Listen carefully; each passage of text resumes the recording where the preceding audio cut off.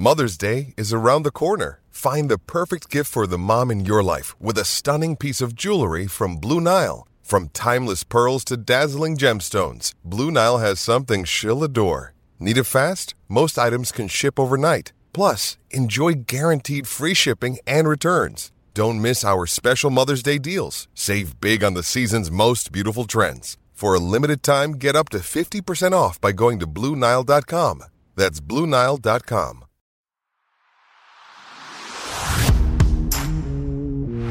Welcome back to another edition of Irish Illustrated Insider. It is Friday, August 18th. I am Tim O'Malley, joined by John Bryce of both FootballScoop.com and Irish Illustrated, and Pete Sampson of The Athletic. And it's been a busy month of August. I counted 54 different players and coaches we interviewed. I guess since this began in very late July, that's got to be a record, I assume, because there's no possible way a record was set by a previous regime like this. So after all of that and a couple full viewings and plenty of roll calls later, what have you, Pete, learned or confirmed about the 2023 Irish heading into game week? I feel like they're going to end up being more of a traditional offense than I would have thought on July 1. Like I really thought that not that they were going to be a pass first offense under Marcus, but I thought they were going to be a pass more regularly this year. And I just don't think the roster is ultimately going to be built that way. I think that they can still be devastating with Sam Hartman as like a play action passer, leaning on Audric Estime and Jadarian Price. But I do think that the offense is going to be much more of a similar to last year, but a lot better for obvious reasons at quarterback. So that's a little bit of a change. And then I think that, we've talked about it a bunch, like the interior defensive line is a lot better than what I thought. Receivers did not come along the way that I was expecting at all. But so those were probably the big takeaways for me. John, you saw a lot, you had the opportunity to rove at our last practice, and just kind of from your inside point of view coming over, what do you think they have grown the most? I agree with Pete that it's the interior defensive line for me, because we didn't know if the defensive line would rank 6th, 7th, perhaps when we left spring, 8th, even if you're rating the positions. And now, they're the way they performed at camp, they're top 3. It probably won't, you can't base everything on camp, but they sure looked that way during training camp. I think for me, where I'm most impressed and where I think this team has grown the most, even particularly since Marcus got here in 21, is at the second and third levels of its defense. I just think this is such a much faster, more versatile group at both linebacker and in the secondary. When we talk about the fact there's still some position battles, maybe at the nickel, or that multiple guys can and will and have the capability to play at the nickel, I think that's significant. To see the growth of Cam Hart, to have DJ Brown back and just have that level of experience. And then I think Xavier Watts is just a natural football player. I think we probably talked about that before. So for me, I really like what Notre Dame has done at the second and third levels. Think they're so much better to equip to handle some of the more athletic teams like a USC, like an Ohio State that's going to crop up along their schedule. And then offensively, I think that 1 through 5, they're arguably the deepest tailback rotation running back group in anywhere in college football. I know I've made this reference. Alabama really likes its top 2. Georgia likes what it's got going on. But I love what Notre Dame has at the tailback position. We'll have more on that, of course, going into the game week and into the weekend, the old 5-headed monster. And then, I don't know, maybe I'm naive, but I think that we didn't see enough out of the receivers, in my opinion, to pass full judgment on them. And I still think that Jaden Greathouse and Rico Flores are showing tremendous promise, and Jaden Thomas is just going to be super sturdy, steady, reliable. And Tobias just has to be consistent.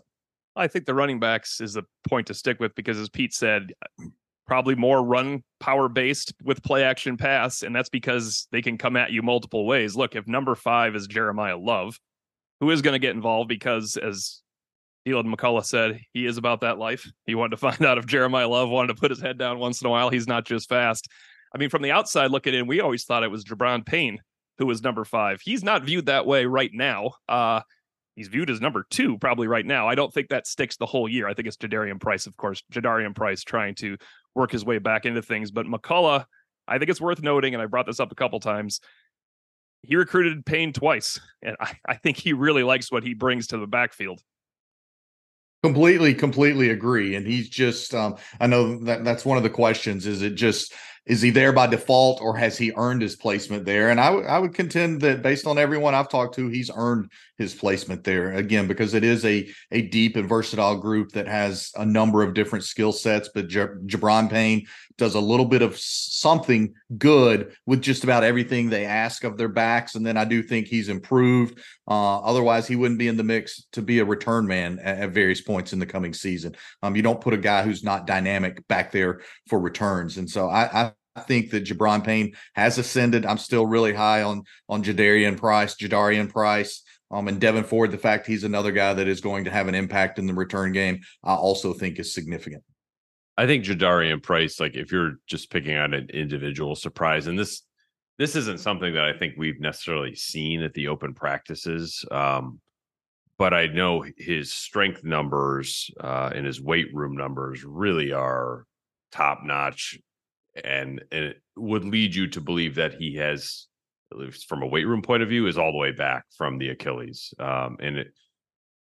Tommy Reese told me, like, this guy is the most talented back on our team before he popped the Achilles. I know Dylan McCullough privately has told people that, like, he still feels like that may be the case. And the fact that that is even under consideration at this point, I think is very, very important for where Notre Dame goes. Like, I know it's like five-headed monster, like there's not enough carries to go around, but if it's Estime and Price and you get Ford maybe at the beginning of the season as your third back, Love maybe later in the season as your third back, man, that would be a really nice, talented, productive group.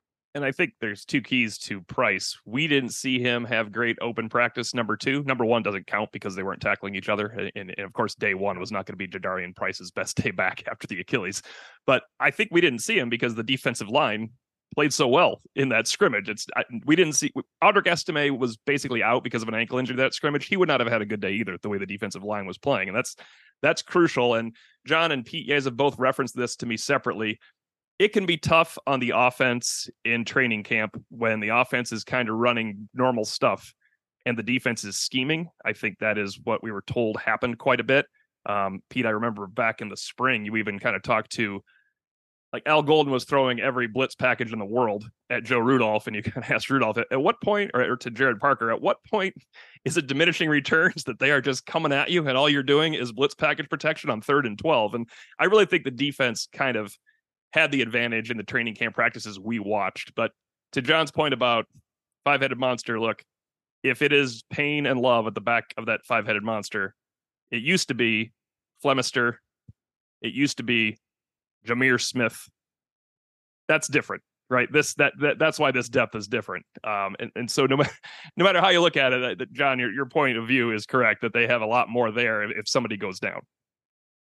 Yeah, again, I just think the overall roster enhancement, but particularly at those second and third levels of the defense that I've referenced, and then what they've done at the running back position. And then, look, I still think Chancey Stuckey deserves a lot of credit for having prospects and not just suspects, as I alluded to the other day, because, you know, they had a guy before who just flat out didn't recruit, who didn't sign anybody in one of his final classes. And then Chancey is a young coach trying to amend that in a hurry. Yeah, it's interesting. That was one of the things I wish I was able to get into this with Mickens a little bit more the other day. Like, Mickens is really a year ahead of Chancey in terms of rebuilding your room. And you see where cornerback has got where, like, I mean, how many teams have we covered where Christian Gray would be in contention to start? Most. I would say most of this is my 15th training camp. Certainly over 8, so maybe 9, 10. Yeah. Well, comfortably over half of the teams. I mean, Kavari Russell jumped right in and started. This might have been Christian Gray instead. He had no idea what he was doing. Like, Christian Gray would be far superior to Kavari Russell at, like, this stage of their career, because he's actually played corner before. Yes. So it, the corner room is sort of where the receiver room needs to go. They're a year away from there. They will start Tobias, Tyree, and Thomas against Navy and moving forward. But Rico and Greathouse are 4 and 5. Probably in the reverse order. I think Greathouse is 4 and Rico is 5. Salerno is probably 6. That's like, is that ideal? Ideal? No. But I like the fact that Rico and Greathouse are going to sort of get fast tracked. And then really it gets back to, can Tobias be what we all thought he was going to be or think he can still be? If that clicks on, then the receiver room should be good. But they're still a year away from being where the corner room is right now. Right. And I think if you just said if you said Matt Salerno is 7, you'd be like, well, that's great for a 6th-year senior that we know can block and can make plays and that they trust. You did need Deion Colsey to pick up where he left off. Maybe he will. He didn't show it in camp, and obviously from Pete, what you're talking about there, the freshman, to say the freshman passed him, I think we all would have guessed that going in, but it's up to Colsey to pass them in September, because as much as I love Greathouse and I love Flores in recruiting, and I know Tim Priester will rejoin us Monday, really loves Rico Flores in camp. These two guys are at some point going to hit the wall. They're going to need Deion Colsey. Deion Colsey was nobody for the first 7 games last year. He was completely written off. Chauncey Stuckey is the nicest guy to talk to in the world. He did not like my line of questioning when I said you don't have enough receivers for a season. Yes, we do. Well, you know what? Last year you had a guy quit and you had 2 guys miss half the year at this point. So there's going to have to be reinforcements. And I'm hoping Colsey can do that, because if Colsey just repeats last year, not double it like I was thinking he could do when we came into August, repeat last year with 8 third down conversions over, say, the first 10 games, that would augment the room.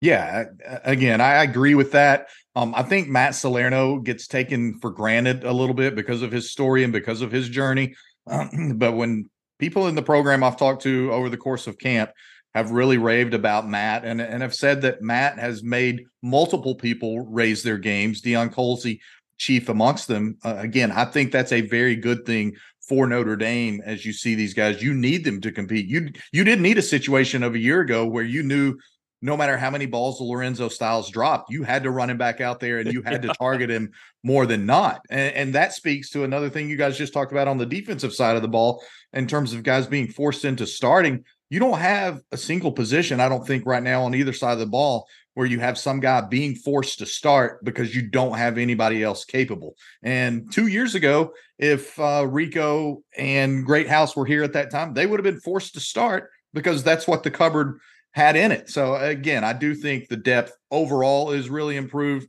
We see the growth. We see, to Pete's great point, where it can be. And Mickens is now, I guess, the longest tenured guy on staff, which is nuts.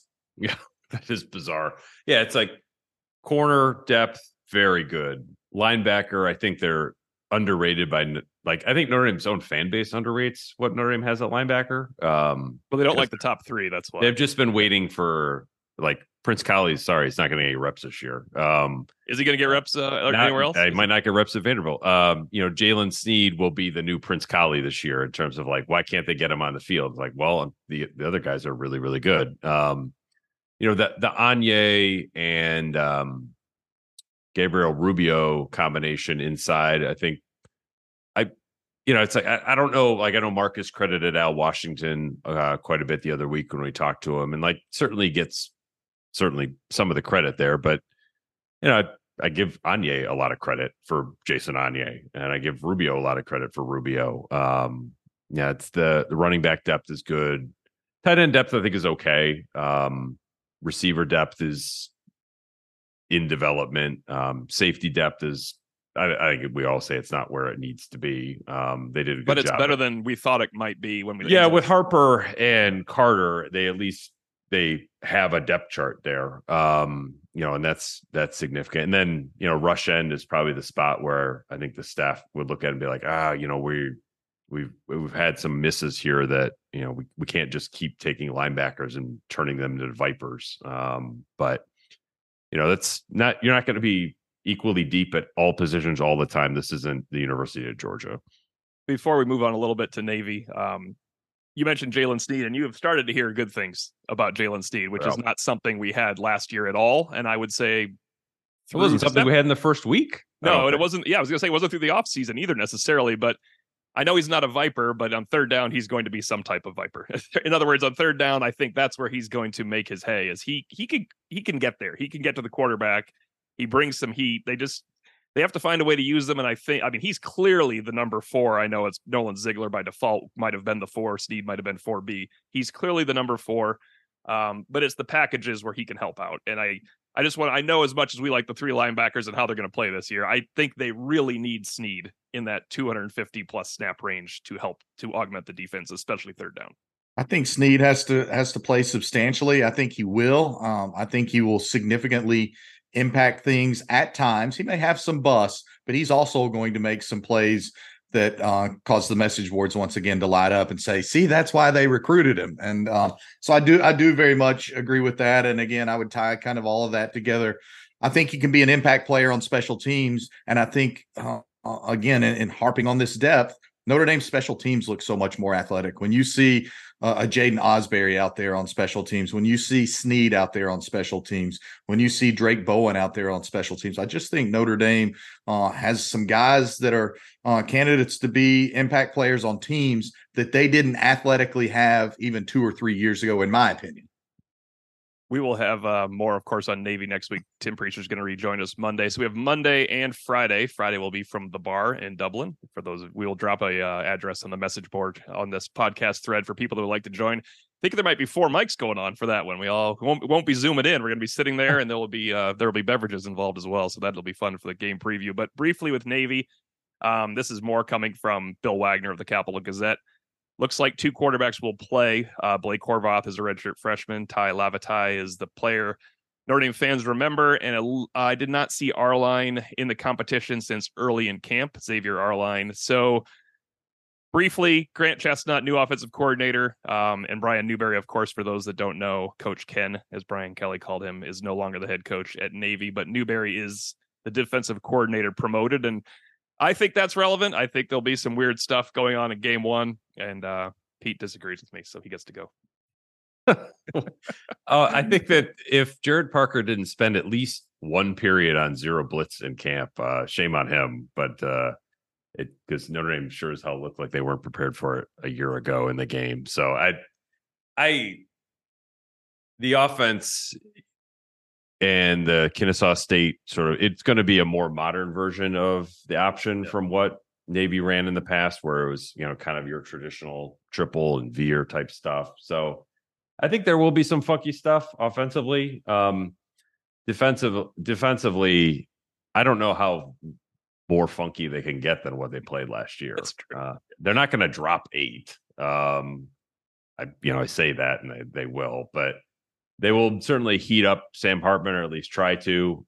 Unlike last year, I think that the quarterback will not sort of become hunched over and play shorter than he already is. So I think that Notre Dame, in theory, should be okay there. And we didn't, again, we saw 2 full practices, and then, as you guys call it, roll call or attendance taking, whatever. But we did see them working a little bit more on the potential of a throw element in the Navy offensive attack. I thought that was significant. And then again, the depth and versatility of Notre Dame's running back group, I think, will be key. This is also to Pete alluding about the pressure that Navy brought a year ago and will continue to bring. It's where I think Chris Tyree can be incredibly valuable from the jump for this season. I do think that as we look at this Notre Dame offense, and think it is probably going to have a little bit more balance than maybe what we expected when Sam Hartman first signed with the Irish.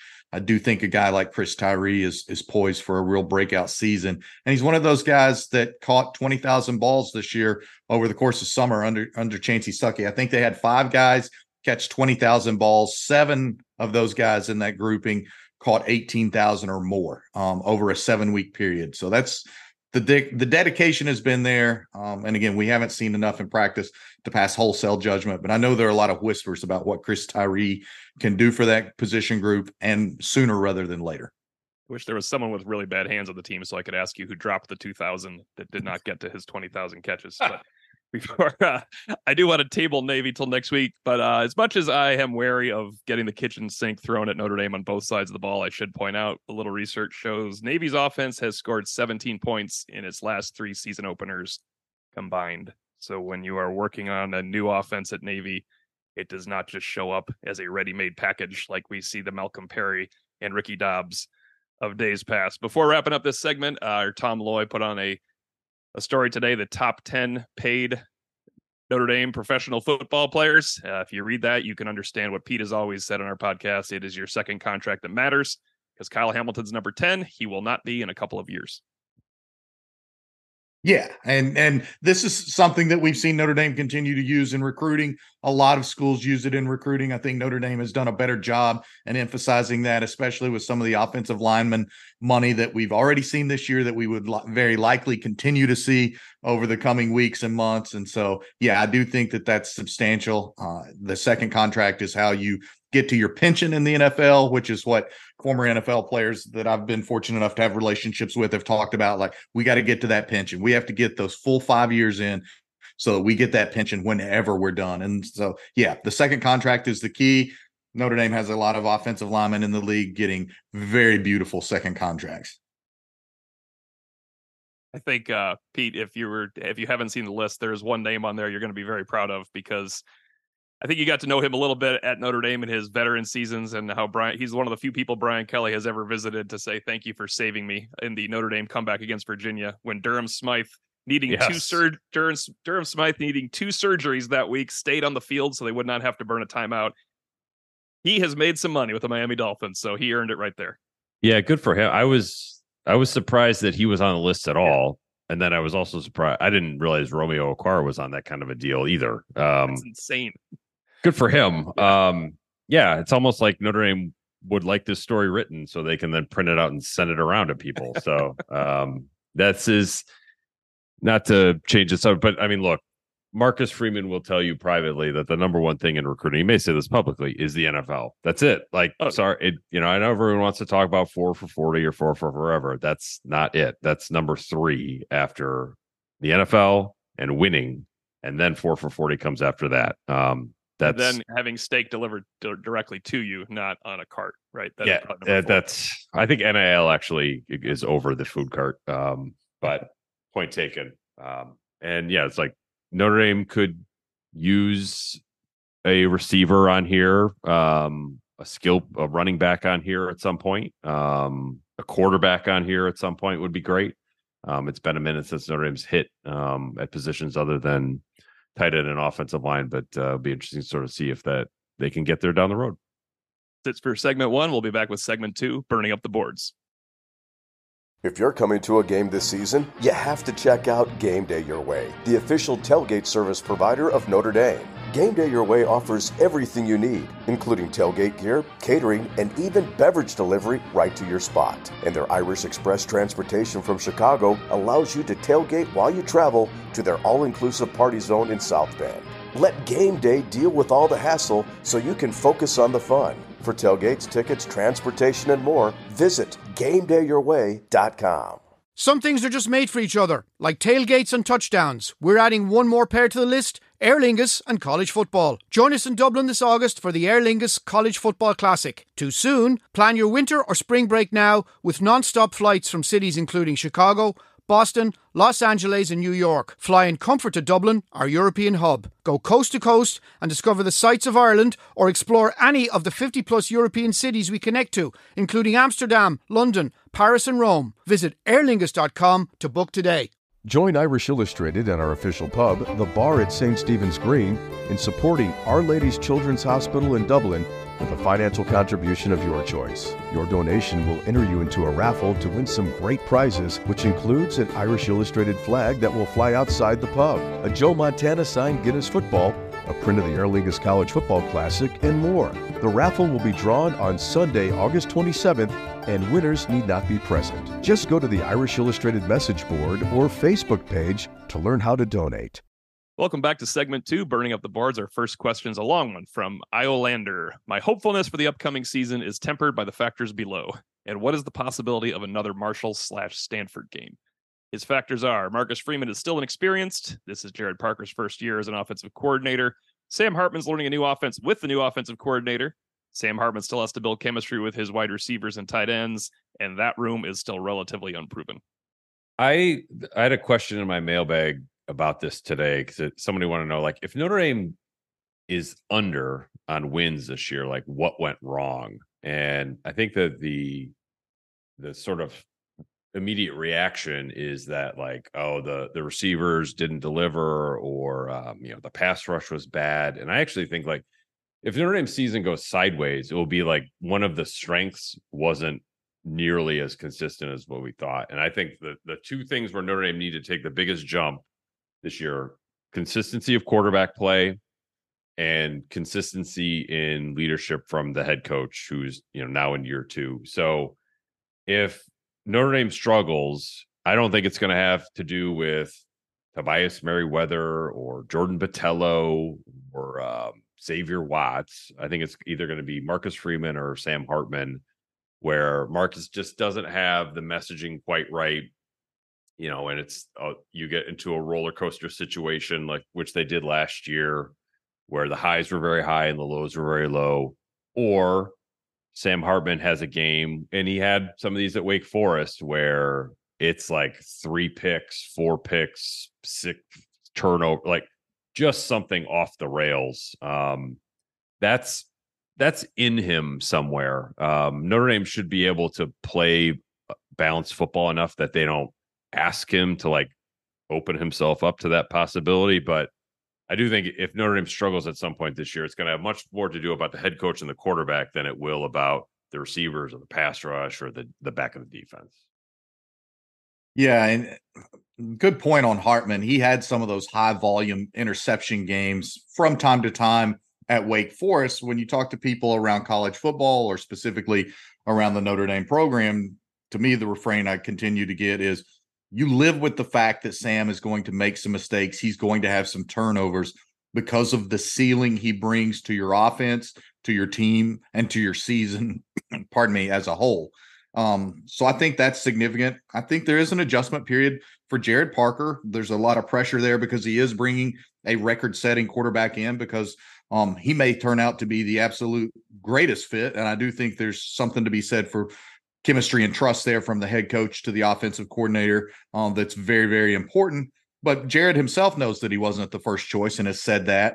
But he wants to prove that he's the right choice. So I would agree with Pete in those regards. But as I've examined the schedule time and time again, as I've looked around college football this year, I don't think there's quite as many dominant teams out there. I think Notre Dame is better equipped 1 through 85 than it was a year ago, particularly at the quarterback position. I just don't think this team loses or goes sideways against a Stanford or a Marshall, which I guess the equivalent would be, Stanford again late, or Central Michigan the third week of September or whatever. So, there are elements that could be traps that might cause Notre Dame to have a bad game. I just don't see this being Notre Dame dipping down into multiple head-scratching losses. Yeah, the reason I think we're contractually obligated, right, as Notre Dame media to go back and give plaudits to Sam Hartman. So I'm going to go ahead and do that right here. The reason I don't think they will lose to Marshall, or the Central Michigan equivalent of Marshall, is, if you remember the end of that half, I still believe that Braden Lenzy running open to end the half by 10 yards, 70 yards downfield, and Tyler Buckner missing him by an impossible amount is a back-breaking go-ahead touchdown for Notre Dame against a team like Marshall. Take nothing away from Marshall. They took it to Notre Dame when they had to, especially to Notre Dame's defense. But I don't believe Sam Hartman would lose to Marshall last year. Even if everything was going wrong, he hits those throws. And the Stanford game is the most famous, right? Braden Lenzy running down the end zone of the post, wide open, air mailed out of the back of the end zone. Notre Dame deserved to lose to Stanford too. However, these are throws that this quarterback will make. That doesn't mean he can make them against Clemson and Ohio State. I'm saying maybe a little bulletproof in terms of losing these games when everything has to be perfect for a team when the quarterback doesn't play well. Yeah, and it's like I'm not like Stanford and Central Michigan like are beyond the pale of this year. I'm talking more like if Sam Hartman has one of Louisville 3 turnover games against Louisville or Pitt or NC State, like right.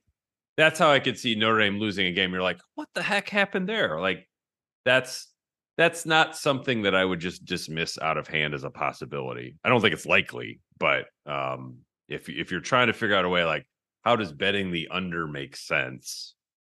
You would probably need a couple of those kinds of games. Yeah.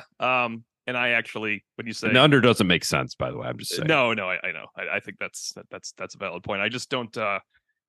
I think Notre Dame does have one of those games in them, but I don't think it's all because of. I think those teams are much better than the Stanford Marshall, as Pete pointed out. Next question is Golden by name. After all your observations and intel from camp, rank the wide receivers 1 to 7 in order of receptions. So those receivers, of course, are Colsey, Tyree, Merriweather, Flores, Greathouse, Salerno, and Thomas. I would kind of touched on this. Yeah, I think I would go Jaden Thomas. I think there's a really good chance that Chris Tyree is number 2 from that grouping.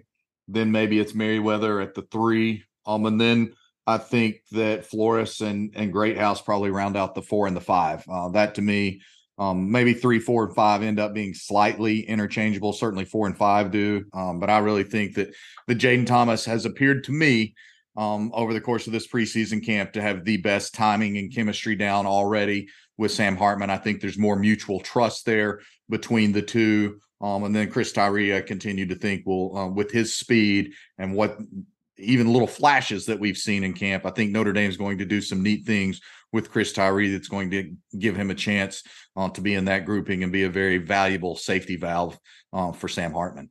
Yeah, those jet sweeps count as receptions. So Chris Tyree got to make a living on that. I'd go pretty much the exact same. I go Thomas, Tyree, Merriweather, Greathouse, Salerno, Flores, Colsey.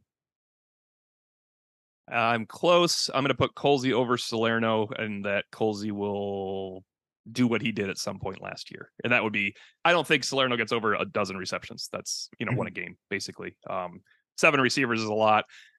I agree with the order. I do think if Tyree does not have a quick start, you could see Jaden Greathouse move into the one from 4 to 3. Maybe Merriweather's 2 and Greathouse. Jaden Greathouse will not be denied as your pass catcher during his Notre Dame career. I don't think. I think he is incredibly adept at finding space, and Sam Hartman will find him. Next from Judge Arthur Vandelay, how is the safety position going to operate? Will it be Xavier Watts plus a rotation of Carter, Brown, and Henderson? Or will all 4 get significant playing time? And if it's just 3, who is the odd man out? I've had a hard time tracking this in the viewings that we've had because it's like they're working on different things and they'll go 1s and 2s together. Sometimes it's nickel, sometimes it's Aztec or Apache or whatever they're calling that these days. Something cool. Yeah. My hunch is DJ Brown and Xavier Watts will start. And then Henderson will be 3. And right now, I would say Carter would be 4. But I think there's a lot of room for that to change as the season changes too. And, guys develop at different rates. But Watts and Brown would be my top 2 right now.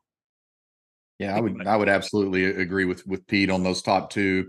I do think, again, there's some positional versatility there for the ballyhooed Aztec position or whatever you want to call it. I mean, they're looking at anybody from Harper to AC2 to even Jack Kaiser in more of a hybrid role during some random packages. And so I think that, everybody wants to know who's going to start. And I completely agree with Watts and DJ being the 2 guys that are your true starting safeties. But I think there's going to be a lot of rotation there. And I think there's going to be different guys stepping in for different elements. I know when we visited with O'Leary and some of the other members of the secondary, they were stunned that Antonio had ever played cornerback because of his physicality. And so maybe the Navy game becomes more of a game that suits his skill set and suits his traits, because he is absolutely not going to be afraid to stick it in there. And DJ Brown himself has had multiple teammates tell me that he's elevated his physicality to an all new level this year. We know Xavier Watts is physical. Yeah, I think the funny part about this question is we don't have an answer until week 3, NC State, because whatever you see against Navy has nothing to do with the rest of the season. It's just who plays well against that scheme. And Tennessee State's going to be such heavy rotation. You should see, that's a time where if Adon Schuler and Ben Minnick are ever thought of as varsity players and they can play 4 games this year to keep the red shirt, that you get those guys into that game too. So you'll know when you leave NC State what they like. But Pete, I agree. Antonio Carter, I think, becomes more of a player as the season progresses. There still has to be a learning curve for all this stuff. Ramon Henderson and DJ Brown knows so much more about the defense. You don't want Antonio Carter back there trying to communicate with Watts for the first time when it's Ohio State. I just think Antonio Carter plays more and Ramon Henderson plays more, and they'll lean on those first 2 guys. Next from Irish, I Were Drunk. I can never say that right, but it is a good name. Notre Dame Navy over-under is 50.5. Are you taking the over? I'm absolutely taking the over. I just am. I think that, again, you guys have referenced it, how bad Navy has been in some openers. I know it's a new regime, but Sam Hartman is playing his first game at Notre Dame with so many ACC benchmarks and Wake Forest passing benchmarks, and there's so much talent on the Notre Dame offensive side of the ball in the positions we've already outlined. So yeah, I take the over in that game, with the caveat I keep checking the weather every day like a lunatic, and I know it's going to rain in Ireland. I'm fine with that. But the rain chances do look a little less today for Saturday during game time than what they did earlier this week, Tim, when I talked to you and Tim about the weather. Well, you're not a lunatic because it's an outdoor press box, so it's absolutely relevant that it's raining in Ireland. I'd like to point that out to the listeners. We don't care about walking to the game. It's more of those 4 hours sitting there. Well, in honor of Judge Arthur Vandalay there, inserting a question, I do feel a little bit like Morty Seinfeld or something, worrying about the weather so damn much. Yeah, I would hit the over on this one. I'd maybe by a lot. I feel like Notre Dame is going to get in the 40s on this, and Navy is, unless they just is a total flat tire and they end up with, a touchdown and that's it. Like, let's dial back the mutual respect a little bit and make sure we get to the over. Yeah, I took the over, which guarantees all three of us saying that is it's going to be 49-0 or 46-3 or something ugly like 30-20. So we have guaranteed that you probably should not bet that. But second half over, we talk about that a lot. I like Navy scoring points against Notre Dame's backups, so that's why I think the over is the way to go. Next from Eddie Davis, and Pete touched on this one. Do you still feel like the offense is going to carry this team? As fall camp wrapped up, it seemed like the defense was the unit that brought the energy and confidence, while the offense was still finding its footing. Yeah, I less complimentary yeah, football? less so. I really thought, like, when we were talking about what Notre Dame was going to be like in January or something, I thought they were going to have to win shootouts.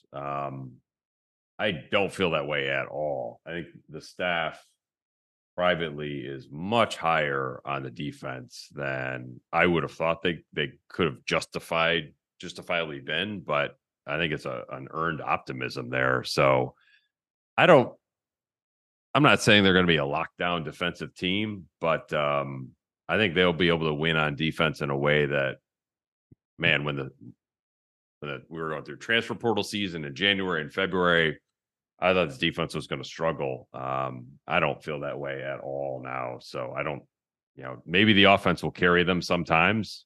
They will be capable of carrying them, which they weren't last year at all.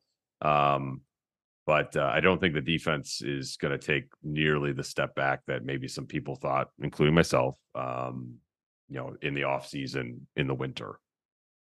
Yeah, I think that this is now an offense, again, to just completely belabor the Sam Hartman point. This is now an offense that you feel like, okay, if you get into a shootout, you have the quarterback play, you have some different abilities out of the backfield, you have Eli Raridan closer and closer to 100%. Holden Stays looks like a matchup problem. We know Mitchell's just super steady. And then you have developing wide receivers. I think this is an offense capable of keeping Notre Dame in step if a game evolves into a shootout. But I don't think this is an offense that necessarily will have to carry Notre Dame, but an offense that can assert itself and carry Notre Dame if needed. And that's crucial because if Notre Dame, even if the receivers looked fantastic, but we were still down on the defense, your prediction for the Notre Dame season would be much worse. You can't go into a season with Ohio State, Clemson, and USC and say, well, the defensive line's a problem, and we'll see what happens there in the secondary with the safety. That's an absolute recipe for disaster. We're going to skip the Callahan Auto Parts question, not that it's not a good one, but it's all about Jabron Payne's rise and the running back depth chart, and go on to Manatee. There seems to be a silent agreement that this could be Al Golden's last year at Notre Dame. Do you foresee anything changing that dynamic? Why do you think this fit isn't as good as everyone had hoped? Yeah, I don't know if I'm supposed to go first or if Pete is, but I'll just dive in here and apologize if I'm stepping on toes. I don't think the fit is necessarily that bad. I just think that Al Golden's strengths are as a defensive tactician, and he's not as relational maybe as a lot of the other coaches are on this staff, including the head coach. But I think that Al Golden staying for a second year is very key. As you guys already alluded to, it would have been a fourth defensive coordinator in 4 years for these guys, which is just an impossible set of obstacles to navigate in this day and age in college football, in my opinion, especially with the diversity of schedule that Notre Dame plays. I don't think Al's a bad fit. I just think he is a very good tactical fit. And I think that Al very much, I've talked to Al in the past. He would like one more shot at being a head coach. Maybe it's Syracuse this year. Maybe it's Rutgers. I've talked to some people that know Al up in Jersey. I've talked to some people that have dealt with Al in recruiting, even since he's been at Notre Dame. And they told me, Bryce, you don't understand how this guy gets a red carpet when he comes back up here. People still love Al Golden up here. So depending on what happens at a Syracuse or Rutgers, I think that's why Al Golden has a great chance to be gone after 2 years at Notre Dame. But I think it's a very valuable thing that he's still back at Notre Dame for this second year. Yeah, I think that a lot of, like, how many third-year coordinators are there? Yeah, they're not many. I think people overstate the importance of like long-term continuity. I think that a second year of Al Golden where Al is able to run his defense, like I believe, when he was hired, Marcus's first reaction was like, okay, you're going to run my defense. That changed pretty quickly. But it changed to the point where like Al was playing catch up pretty much all last off season. That did not help them when the season started, even though the defense played pretty well. I think that much like the linebackers themselves, Al Golden is probably a little bit undervalued by the Notre Dame fan base. Is he the most engaging personality? Probably not. But he's just kind of an old ball coach. And to be fair, he's been a pretty good complementary fit in terms of roster building. Is he a dynamic recruiter? No, but your head coach is also a linebackers coach, and they're recruiting at linebacker pretty well. So I think that it's probably been better than what I think a lot of Notre Dame fans, would be willing to admit. Yeah, I think the red zone failures last year and the force field around Caleb Williams made a lot of people upset with Al Golden, when in reality, the defense was better than the offense all of last year. I don't think it's hugely important that your defensive coordinator is relational as much as all of the very charismatic coaches they have on the team. I don't think everybody needs to be everybody's buddy either. And it's Al Golden, for me, the number one thing he said was in the spring. He said, last year I came in, I installed everything I thought we needed. Turns out we didn't need a lot of that stuff against the teams we were playing. This year, I am installing things, spring and camp, for the 12 opponents on the schedule. Makes a lot of sense. And I think it's huge that Al Golden came back, because it would have been a disservice to the defense, and especially the linebackers, if they went through their seasons at Notre Dame with 2020 Clark Lee, 2021 Marcus Freeman, 2022 Al Golden, and 2023 somebody else. It was clear that it was important for him to be there. And Pete, as you said, it was a miracle Clark Lee stayed for 3 years. Like, he was courted the whole time after and of course after the national championship or like playoff if Boston College offered him the job instead of Jeff Hafley, Clark Lee would have been here for 2 years. Right. And good coordinators get taken away. And John, I didn't know that. I was about to chime in and say I think he'll be back in the NFL, but now I'm certain that he'll probably be moving on after a good season at Notre Dame if he has NFL options and also East Coast options. Yeah, NFL, I wanted to reiterate that that's very much still out there for Al as a defensive coordinator, but he would like one more shot at being a head coach. Those are a couple of the East Coast, Northeast schools that I think would have interest and would make sense from a fit standpoint. Also, I would real quickly want to note this. This is sort of like what we talked about earlier with players, NFL players getting to their second contract. I often think what's key for a coaching staff, and particularly for the head coach, is what does he do when he starts losing coaches? How does he replace them? And I've talked with various coaches, and they've told me, like, it's not who I hire to start out with, it's who I hire to replace the guys that I lose. Coaches who understand that, Marcus is very much one of them. I think they have a better approach. They're more comfortable in what they want to do, how they want to lead their program. Then I've got a guy like Butch Jones who complained to me years ago about how all these blankety blank and people were trying to come and steal his coaches. Well, here's the thing. If people don't want to hire your coaches, you probably suck. Yeah, no, that's absolutely true. That you don't necessarily want. I know, Brent Venables stayed forever, but they tried to hire him. He just chose to stay with Clemson. You want your coaches sought after, and not sought after to go to UMass or something like that.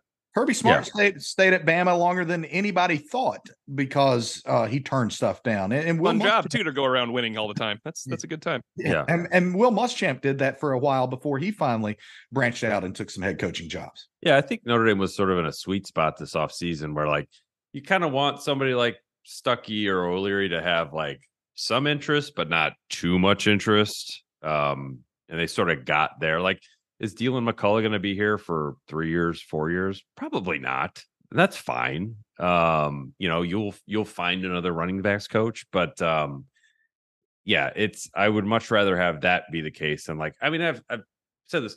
If Notre Dame has assistants, that if Notre Dame football ceased operations and those assistants couldn't get Power 5 jobs immediately, they shouldn't have been on your staff in the first place. And Notre Dame has had a bunch of coaches like that over the years. I don't think that they have any of them right now.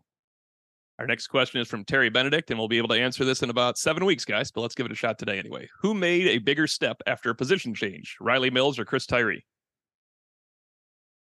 I mean, it will be Tyree, but I think Mills will have more impact on the season. Is that like cheating in how I answer that? No, I think that's a good call. I don't think that's cheating at all because I think both things can be true simultaneously. I think both things over the course of the season will be borne out as true simultaneously. I do think this is the year that Riley Mills becomes a really key nuclear force along the interior of the defensive line for Notre Dame. And I think I'm already stated multiple times that enough people in the program are super excited about Chris Tyree. We've all seen flashes of his speed. He could catch the ball some out of the backfield before. He's catching it even better. So I think that's a good question because I think both of those guys are central to Notre Dame's success. I think Chris Tyree has a new lease on his football life, and Riley Mills has a great audition for the NFL now in a year that if Riley Mills doesn't have a fantastic year this year, we promise not to write about Riley Mills and how much different he is and what a freak he is on any list. But Chris Tyree needed it's a move that will help him a lot because if he stayed at running back, and even if let's say he was running back 2B, it's much better for his future and audition at the NFL, and he's going to test well, that Chris Tyree can catch the ball because he wasn't going to get the ball handed to him very often in the NFL. So it's good for both of them. It's great for Notre Dame if they're both so good they decide they're going pro. Obviously, I think Priester has said it would be great for Notre Dame if Riley Mills came back. That is true, but it would be better if Riley Mills all of a sudden got a second round grade. You look fantastic. And then Chris Tyree, this is his fourth year. It's Mills's too, but Mills, I could see a fifth-year defensive lineman dominating next year. I think this is Chris Tyree's one-year audition, right? Yeah, with Mills, like I was told, he was one of the guys that asked for a draft grade last year.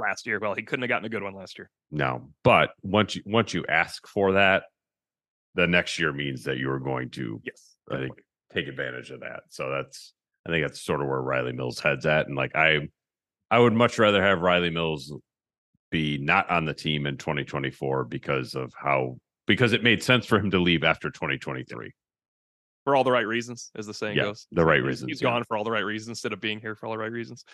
Next from Carson 44, rank these players in order of total snaps. This is going to be tough. Defensively, we have Christian Gray, Snead, and Osbury. Offensively, there is Flores and Jadarian Price. He left out Greathouse. And Osbury, we're going to go ahead and say special teams don't count because I think there's a lot of special team snaps on this list. Yeah. I think Snead will be 1. Flores will be 2. No, Snead will be 1. Snead 1, Price 2, Flores 3, Gray 4. And I think Osbury, I know Priester loves him. I just don't see where the defensive snaps come from this year.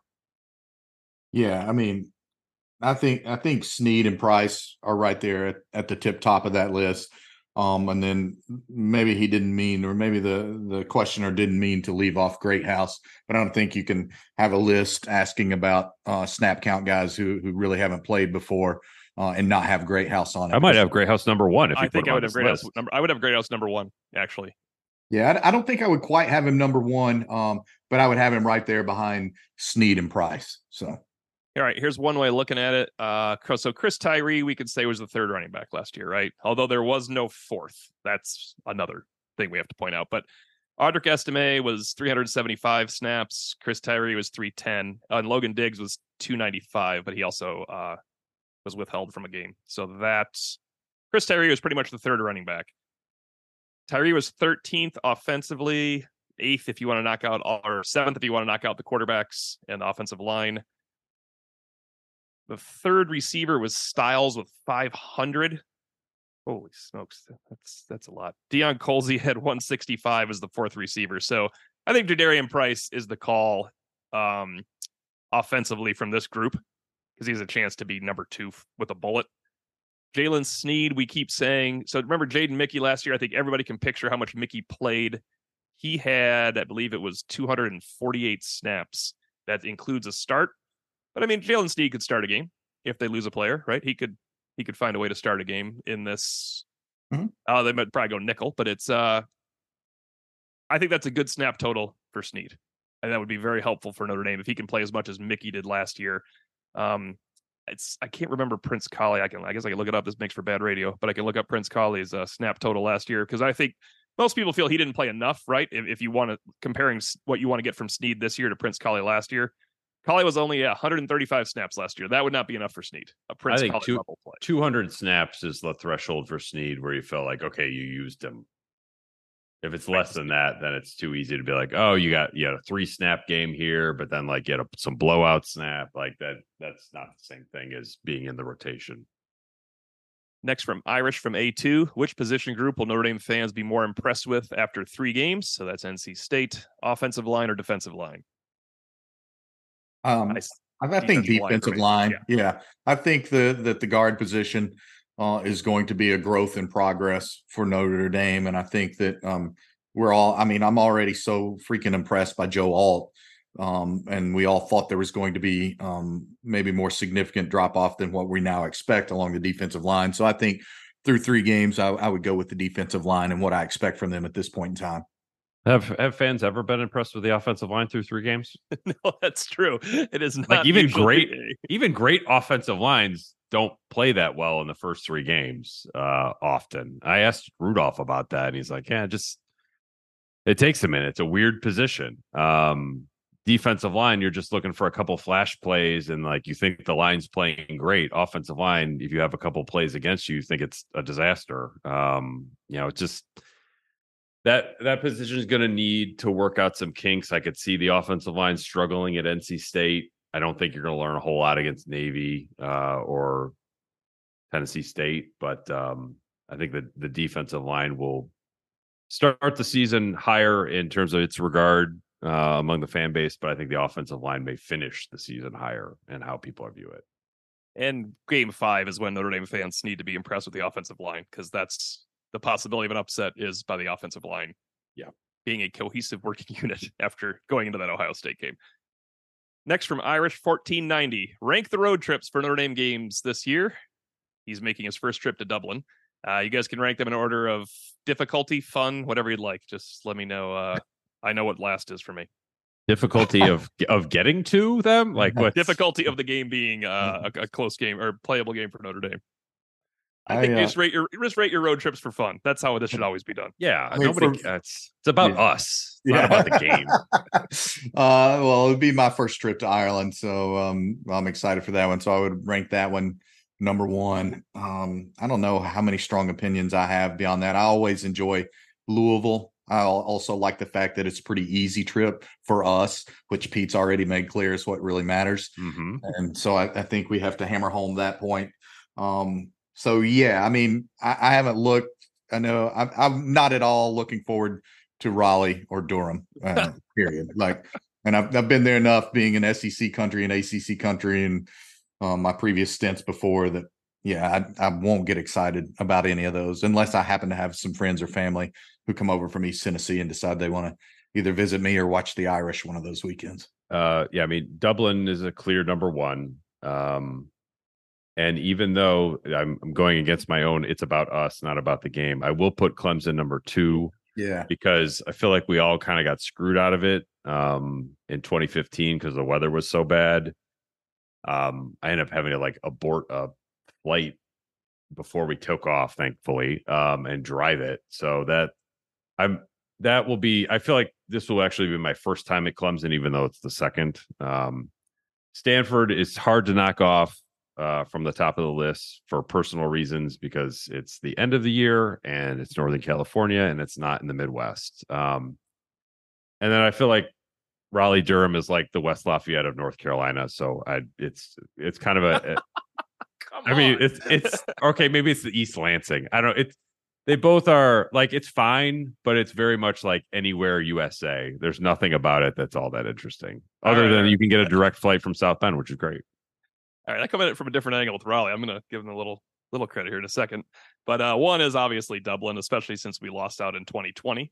You recall that. We spent the entire offseason not knowing if there'd be football, but before we thought football would be canceled, we kept saying, of course they'll play the game in Dublin. Of course they'll play the game in Dublin. So this is I'm really looking forward to going back. Wish we had one more day for the jet lag situation because I was in London recently and that got me really bad. So Ireland number 1, number 2 is Clemson because it is going to be nuts. And that's part of my fun. It's all about me. And part of my fun is watching college football in that environment. It's going to be awesome. By the way, Clemson is 18-1 in night games against ranked teams this millennium. So that's an issue. Number 3 is San Francisco. We stay in Palo Alto now. I'm sorry, we stay in Burlingame now. And I've already sent you guys the Pete doesn't stay with us on this trip, but I've sent you guys Santa Cruz. Like you guys need to venture out to Santa Cruz. That's my go-to out there now. Yeah, either that or Half Moon Bay. That's a beautiful. That's always a beautiful trip, and it's always great walking around Stanford's campus amid the 27 fans and enjoying them before the pregame. Louisville's last for me because I might just be going down and back this situation. I have a lot of my friends. That is the big trip this year. I think we've talked about on the podcast before. That's my friend's big trip. They're going to be doing the whole whiskey tour. I will not be doing that. I'm going down. My daughter will be having softball before. My son will have football afterwards. So Louisville's last. And I got to say, I like my annual trip to Raleigh. It's a lot of fun. Angus Bar and John, if you come out, you can join us for steak dinner, of course. So Raleigh's next. That would be the North Carolina State game. I think that'll be a lot of fun. Pete, we also got robbed of that trip. That was a hurricane at the NC State game. Now we get to go see a stadium that's not shaking. Yeah, in theory. And Duke is last because every time you walk on that campus, you look down and you go, look at that. I wonder what little team plays in that high school stadium right there. And it's Duke. So that is last because it's trip number 2. You're talking about the basketball arena or the football? Yeah, no, I am not talking about the basketball arena. That is quite a thing. That's bucket list, but I hit it. So that was special. Our final question is from Beach Troy. Assuming Hartman stays healthy and 9-3 is your safe bet for this year's record, which outlier is more likely, 11-1 or 7-5? I think 11-1. I don't see this team going 7-5. I just don't. Even if there's a hurricane every week, as you guys are talking about the inclement weather from that 15 season, I just don't see a scenario where this team goes 7-5. I talked to people on campus this week. They believe they have elevated the talent bar so significantly in South Bend. They get 2 of their 3 most important games at nighttime inside Notre Dame Stadium. And they're a more physical team with a different edge. I've been around the program a little bit since 2019. So this will be my 5th season in addition to the other stuff that I've done. So I pale in comparison to you guys, but I see a dramatic roster change and I see a dramatic attitude, physicality, chip on their shoulder, edge to this team that I don't think some of the other teams were perceived to have. Yeah, I could see. I mean, I feel like the 17 and 18 teams both were a little bit edgy.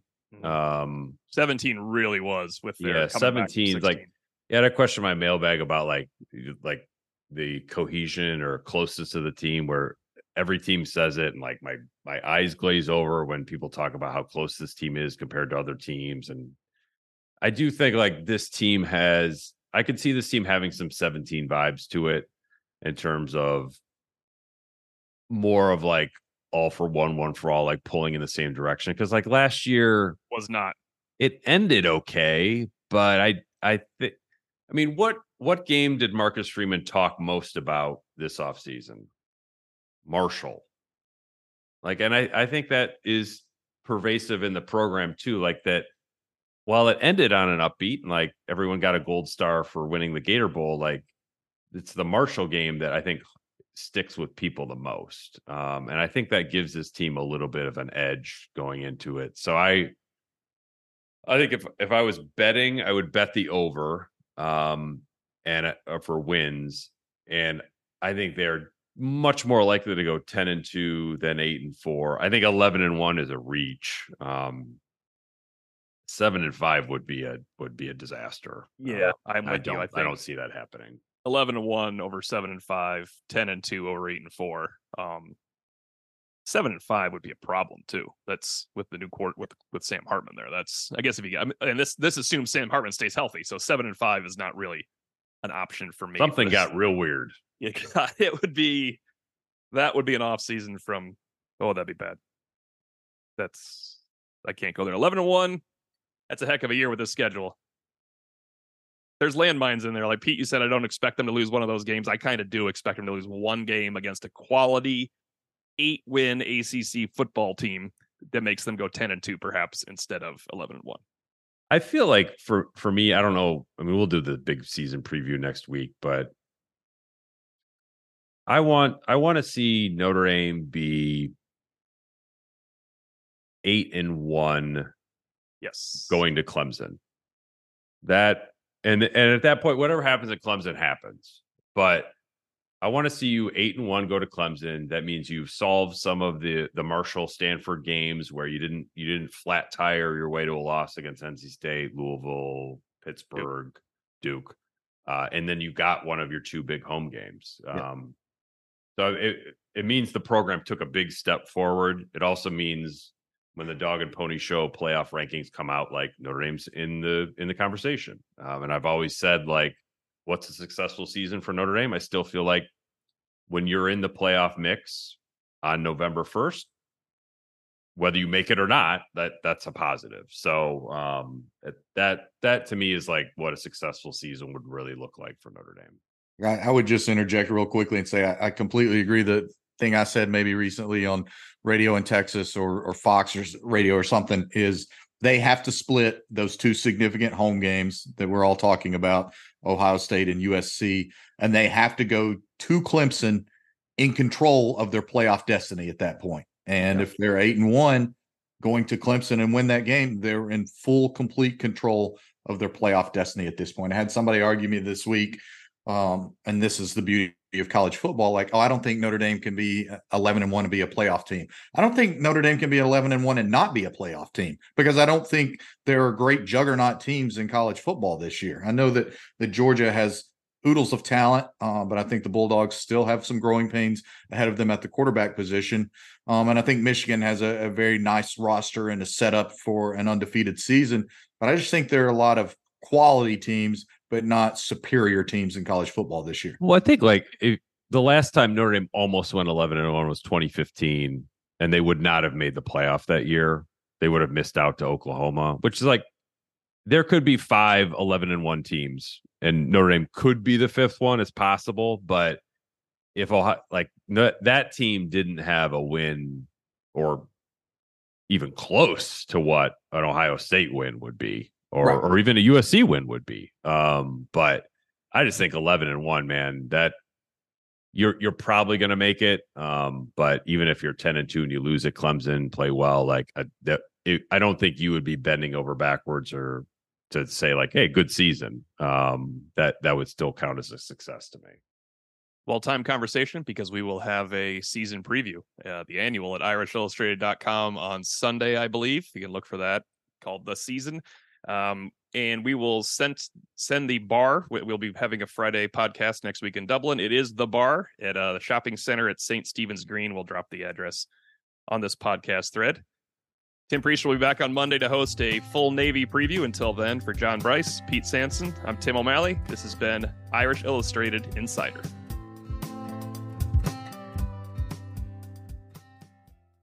Did you know that over 10 million pints of Guinness are consumed every single day? Dublin is the home of this very famous Irish stout, where it's brewed, stored and distributed worldwide. And if you're visiting Dublin, The Do Dublin Hop On, Hop Off bus tour is the perfect way to explore the city and its iconic landmarks, including the Guinness Storehouse. Book your tickets now at dodublin.ie/Irish Illustrated to secure your spot on the tour. But hurry, spaces are filling up fast.